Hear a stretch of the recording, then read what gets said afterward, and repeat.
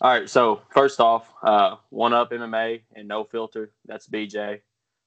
We want to thank you for joining us and giving us your time. We appreciate it very much. It, my pleasure, brother, man. Anytime. How you doing today, Eric?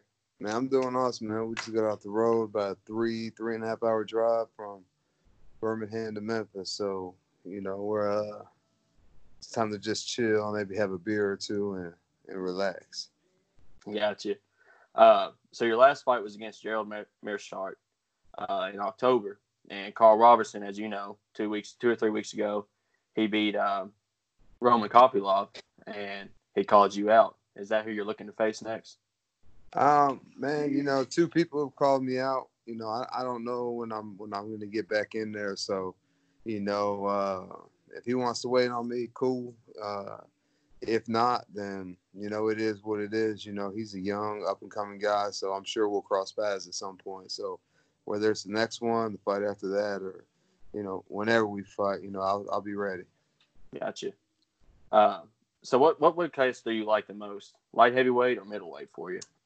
They have their pros and cons. 205 is obviously super easy to make for me. Mm-hmm. 185, I have to be a little bit more disciplined with my life. Not just dietary stuff, but like I have to run more. I have to do a lot more stuff to make the weight. So I like 85 because I have to do all those things. My mind is always on the fight. At 205, as soon as practice is over, I can go, eat a cheeseburger or some fries or whatever and be straight. So, and the guys at 85 are way smaller than they are at 205. So, they're a lot less durable. They can't take as much. I feel like I'm one of the more powerful guys in the division. So, I prefer 85. It just takes a little bit more discipline to get there. Okay, good stuff. What's been your favorite fight of your career so far in the UFC?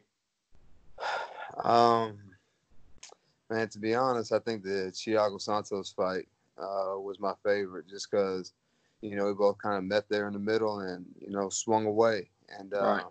not like a good old-fashioned Yeah. That's a good fight. Yep.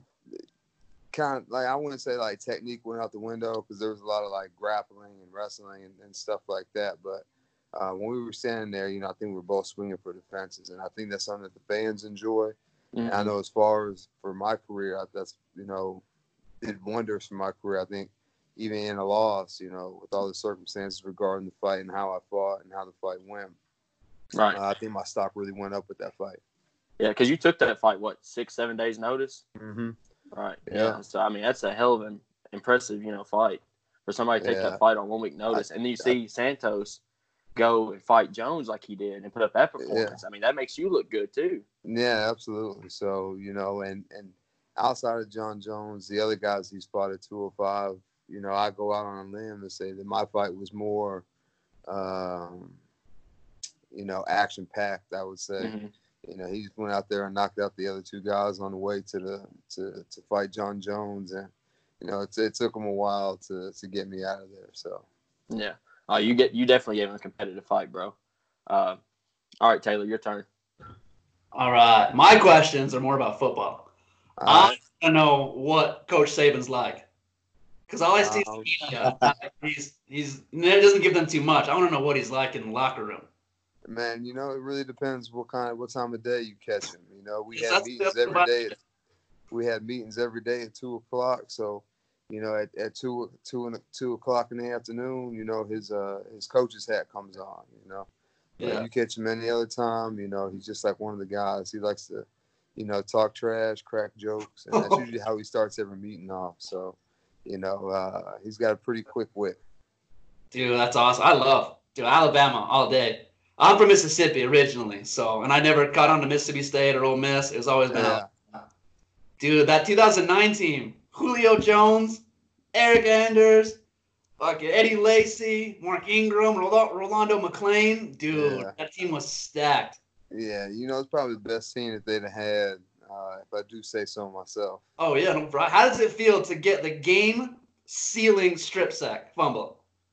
Man, it's a pretty surreal experience, man. It's been 10 years, and I still haven't quite found the words to express how it feels to you know, have a big time play in a big time game like that. So, Yeah. you know, it was for sure a very memorable moment.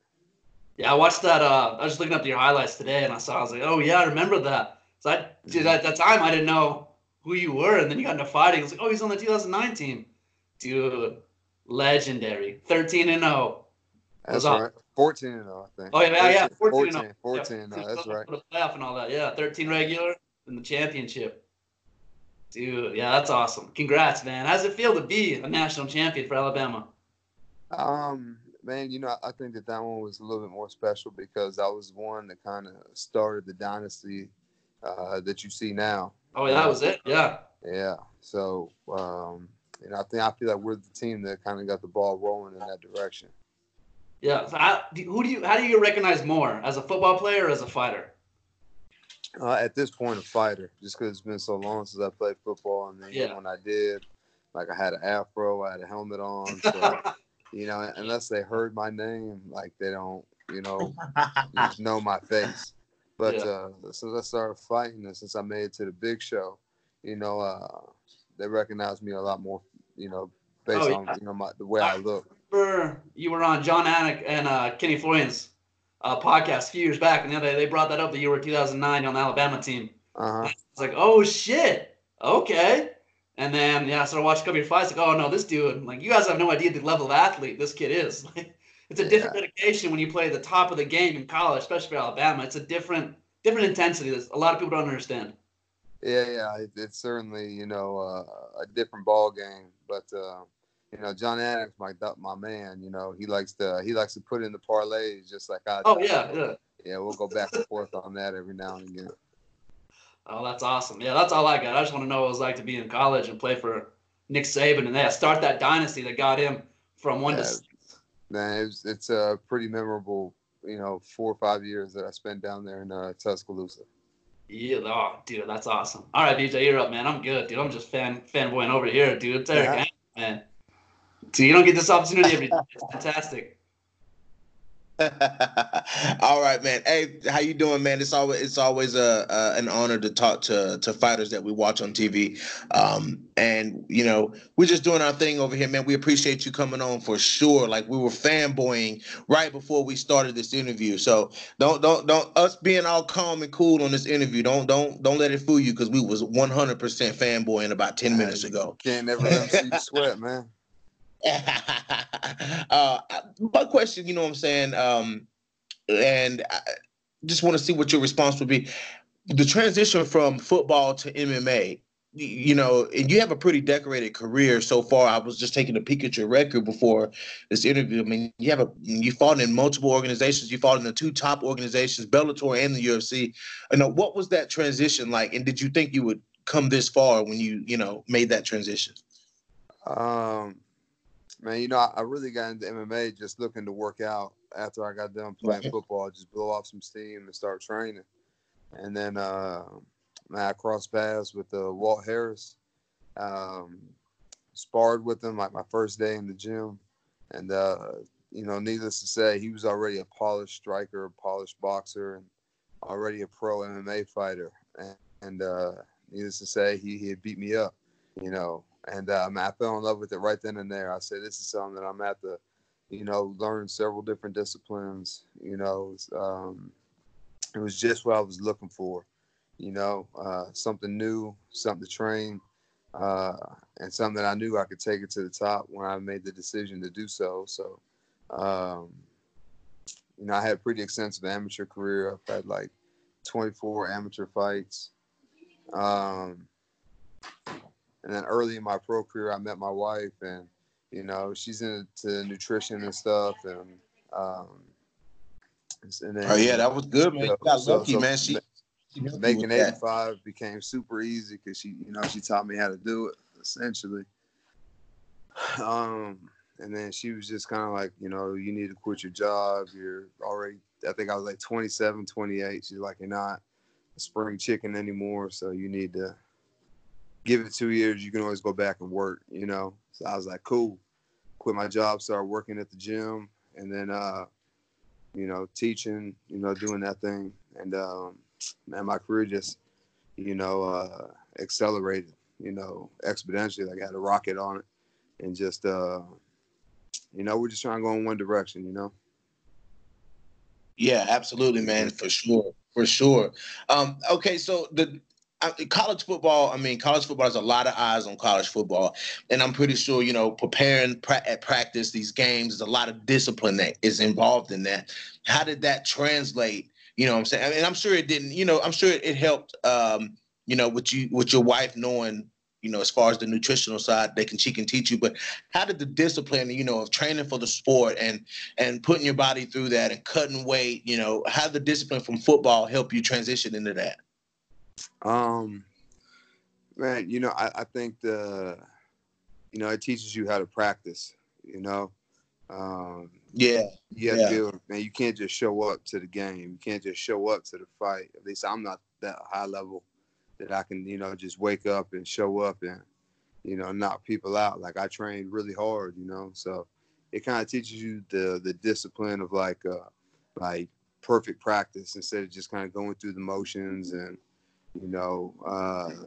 having lackadaisical practice, because all that stuff transfers into the fight of the game. Maybe not in the first quarter, the second quarter, the first round, the second round, but by the time the end of the competition, it'll really show, because as you get tired, as you get hit, your technique starts to, falter a little bit. So, I think if your technique's the last thing to falter, then, the better your chances of winning the fight, because you're still going to be there. Yeah, for sure. For sure. So tell us, man, like, what was the biggest differences that you noticed between, because like I said, you fought at the top you fought in the top two promotions, Bellator and UFC. So what were the biggest differences? Because there's always going to be those comparisons between Bellator and UFC, the fighters, the champions, whatever. What was the biggest difference for you? Between Bellator and the UFC? Yes, sir. Production value. The UFC, it's like, man, if you're the first fight, they're telling you you're fighting at 5:35. You're walking out to the cage at 5:35. If you're the last fight, you're walking out at 11:30 or whatever. They really have it timed out. With Bellator, it was like they didn't have, like, they knew when the TV part was going to be on, but there was still a whole undercard before the part that was on TV, and then the fighters who didn't fight in the undercard fought after the main card. So there were guys who were getting ready to warm up because they didn't know if they were going to fight before the main card. And then so they get all warmed up. Boom, main card. So now, it's like 10:30, 11 o'clock at night, and they still got like 5 fights left. So the way it was run, at least on that night, I don't know if that's how Bellator always does it, but at least on that night, people were like, I don't know when I'm gonna fight. But the UFC, man, you're gonna be within 5 minutes of when they tell you you're gonna walk out. Yeah. As a fighter, getting prepared is cool, because you're like, all right, I want to have this done like an hour before I go out. I want to start warming up like 30 minutes before I go out. I want to be ready to go, catch my breath, take a break, 10 minutes before I go out. There's always somebody constantly coming in the room. Hey, you walk in 5 minutes. Hey, you walk in 10 minutes or whatever, Yeah. And for my last question, my last statement that I kind of just want to get your response to, coming from that football background and being a name in football, even though you weren't in the NFL, you still were known. People know who you are. You're going to get those comparisons to Greg Hardy, you know what I'm saying? But, looking at what you've done, looking at, your history in the UFC and looking at Greg Hardy's history in the UFC, there's a little more amateurness to what Greg Hardy's over here doing, and you keep it very professional. Like most people wouldn't even know that you used to be a football player, you know what I'm saying? Because you're such a good fighter, How does it feel when you see those things that Greg Hardy does, like throw an illegal shot in the fight with Alan Crowder, or use the inhaler in between the rounds? You know what I'm saying? Is it kind of like a cringe moment for you? I mean, you have to understand, man, that dude's still learning the game. I don't know what his amateur career looked like, but I seriously doubt he had much of one. Who's going to fight a Pro Bowler? Yeah. Nobody. Not for free.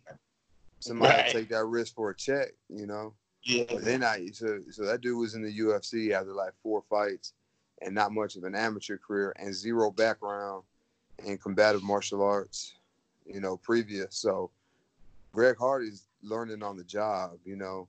That knee he threw to Alan Crowder, I was watching that fight, and it just looked like he was like in kill mode, like he really wasn't thinking through the fight. He was like, "There's his face, bow." You Yeah. know, and I think, you know, the more experience you get, things start to slow down, and then you realize, oh, that's an illegal shot. I can't do that. Maybe I throw a punch, or maybe I wait for him to get up. You know, so, you know, and with the inhaler, yeah, I don't know, man. You know, I think that the commissioner should have just said no. I don't think his corner should have gave it to him because man, I don't think that that's a question that it's really a question, man. No, you can't use an inhaler in between. Everybody has asthma. If that was the case, everybody would have sports-induced asthma, you know? So, Yes, sir. you know, like I said, man, my man, he's still young. You know, I think he's had 6 fights now. Even if he had an extensive amateur career, 6, 7 fights, and that's still young. I think I had 8 fights before I made it to the UFC. So, you know, I had more fight experience. I was, you know, I had done it before, you know. Yeah. So, Yeah. you know, 3rd, 4th, you know, you don't see that too often, especially in the men's division. You see some women with, you know, 2 or 3 fights and they make it to the show, but that's a numbers game. You know, the guys, you know, anybody who fights, who doesn't want to make a living, you know, fighting in the UFC, man. So, you know, like I said, he's on the job training and on the job learning. So I wouldn't, you know, I would take it with a grain of salt, man. He's going to be all right, man. He's a phenomenal athlete, certainly in that, you know, 99% percentile in terms of athlete, especially for a heavyweight. So just give him some time, man. You know, he probably shouldn't have fought that Volkov dude. You know, you got, you know, 7 fights yourself and you're fighting guys with similar records. Why you want to go fight a dude? And I get it, man. I get it.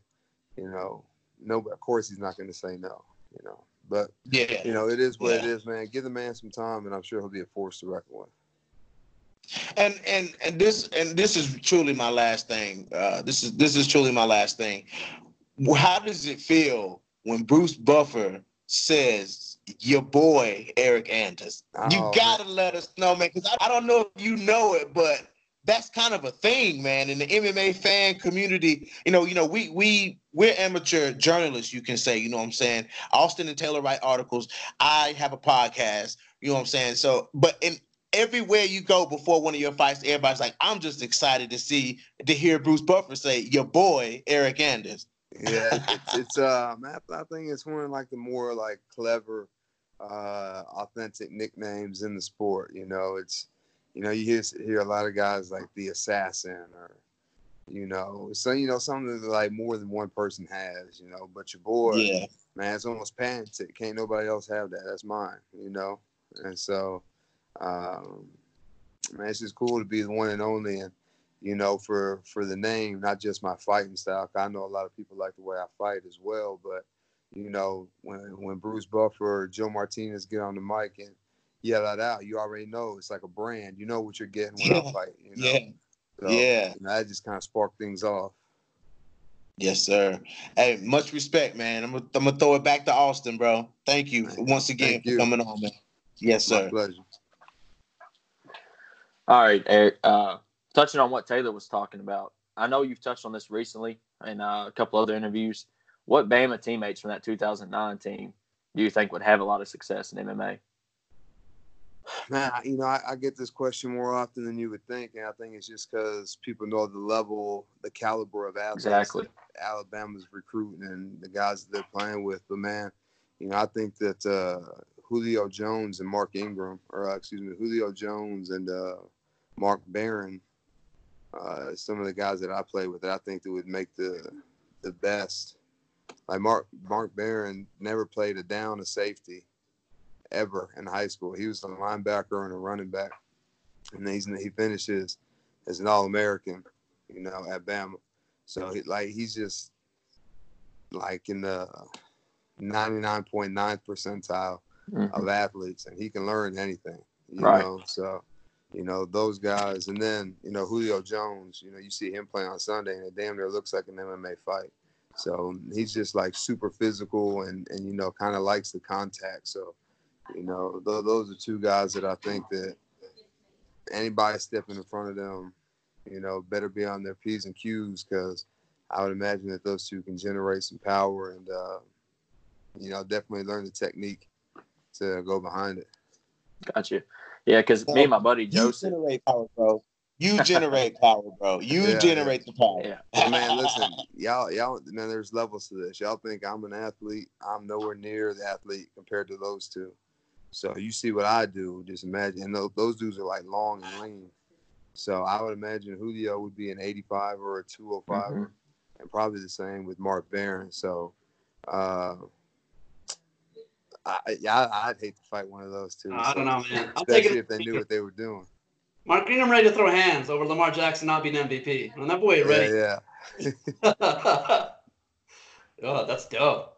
Julio Jones, I wouldn't expect him to be that. I mean, he's fantastic, but to translate over, that's crazy because he is super athletic. Watching him play wide receiver is an experience. Man, and you can tell by somebody's vertical, like how explosive they are, and that dude can jump out the building.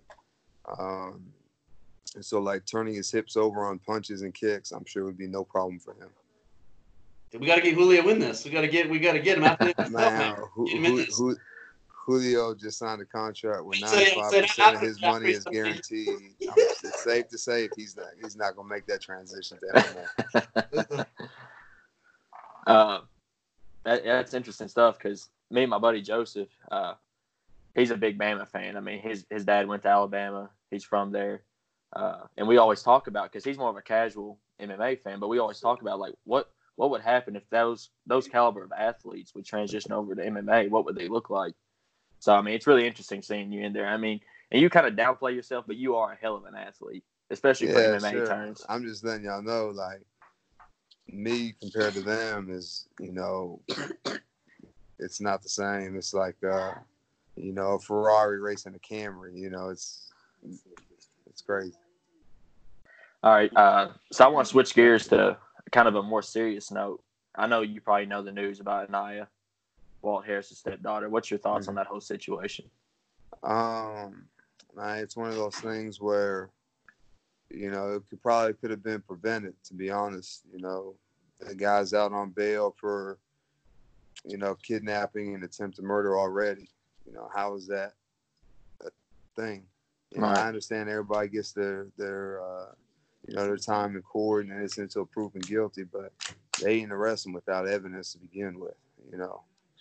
So, you know, I think in cases like that, you know, the case needs to be resolved before these people are out, you know, walking around on the street and whatnot. If he's found innocent, then, you know, you got to let him out. But if he's guilty, you know, it didn't give him the opportunity to do that. And another thing, somebody saw the abduction happen. Right, exactly. Went home to his, you know, his old lady, and she said, don't be getting in other people's business. Now, I'm all for, you know, not snitching or nothing like that. But, like, if I see someone get in a fight, like, I'm probably not going to break it up. You know, I'm just going to watch. But if I see somebody getting shoved into a car, I may not go intervene. Well, I'm going to get the license plate number, you know, call 911, let the police handle it.